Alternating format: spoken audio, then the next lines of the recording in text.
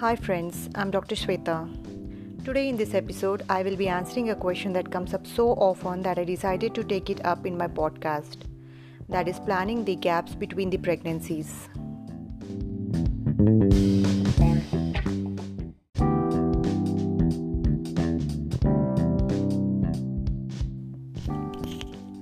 Planning family size and the gaps between the pregnancy is definitely a very personal choice. However, medically speaking, there are some things to take into account.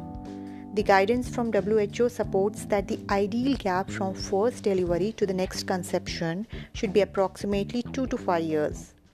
That means there must be 2 to 5 years of age gap between your two pregnancies. So, whenever I counsel my patients with this terminology, they can't wait to ask me, why this 2 to 5 years, doctor? What if I conceive before 2 years? And what if I take longer than 5 years to plan the next one? What have they considered while planning this 2 to 5 years? So, today, let's talk in detail about this.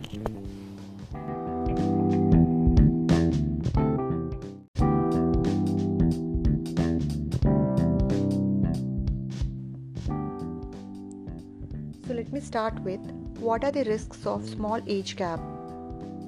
So gaps of less than 2 years are usually associated with increased risk of preterm delivery, that is, baby can be delivered before completed 9 months of age, or small of gestation age, that is, baby growth is reduced, the weight of the baby will be less when compared to the gestation age of the mother.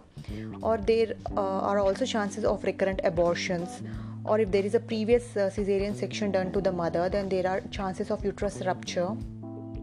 And all the above risks are more higher if the gap is less than 6 months between the two pregnancies. In contrast, when we talk about the risks associated with the larger age gap, then as the age gap between the pregnancies increases, then the mother's age is also increasing.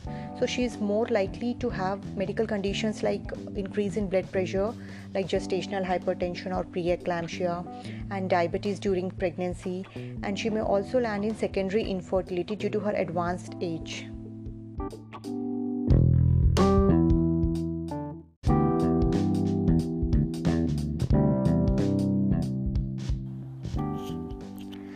But let me tell you, there are also other things to consider, because it's easy for us to make these guidelines, but you will have personal circumstances to be taken into account.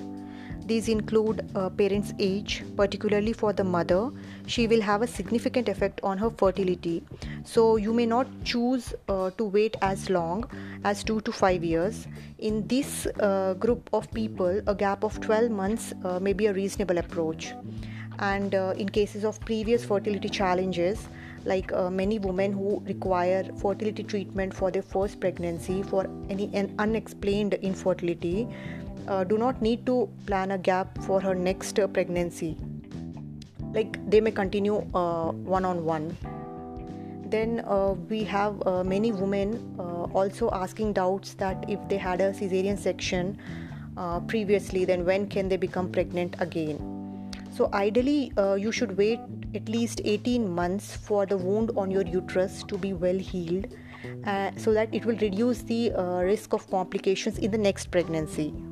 So the minimal interval we recommend is 12 months in case you would want to plan pregnancy back to back after cesarean section. But ideal time would still be 18 months.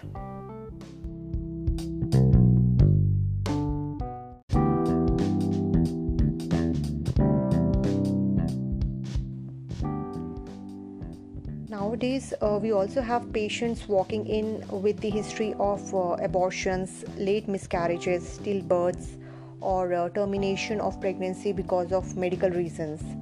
So, after a pregnancy loss, you may be keen to get pregnant more quickly again. So, it's always best to advise next steps on an individual basis depending upon your circumstances. But general advice would be to wait for 6 months in this situation. So that is all regarding planning the gap between your pregnancies. And to know how to maintain this gap between pregnancies, you can listen to my episode Contraceptions After Birth. And in case you feel your questions were still unanswered, then you can DM me on my page. Thank you, friends.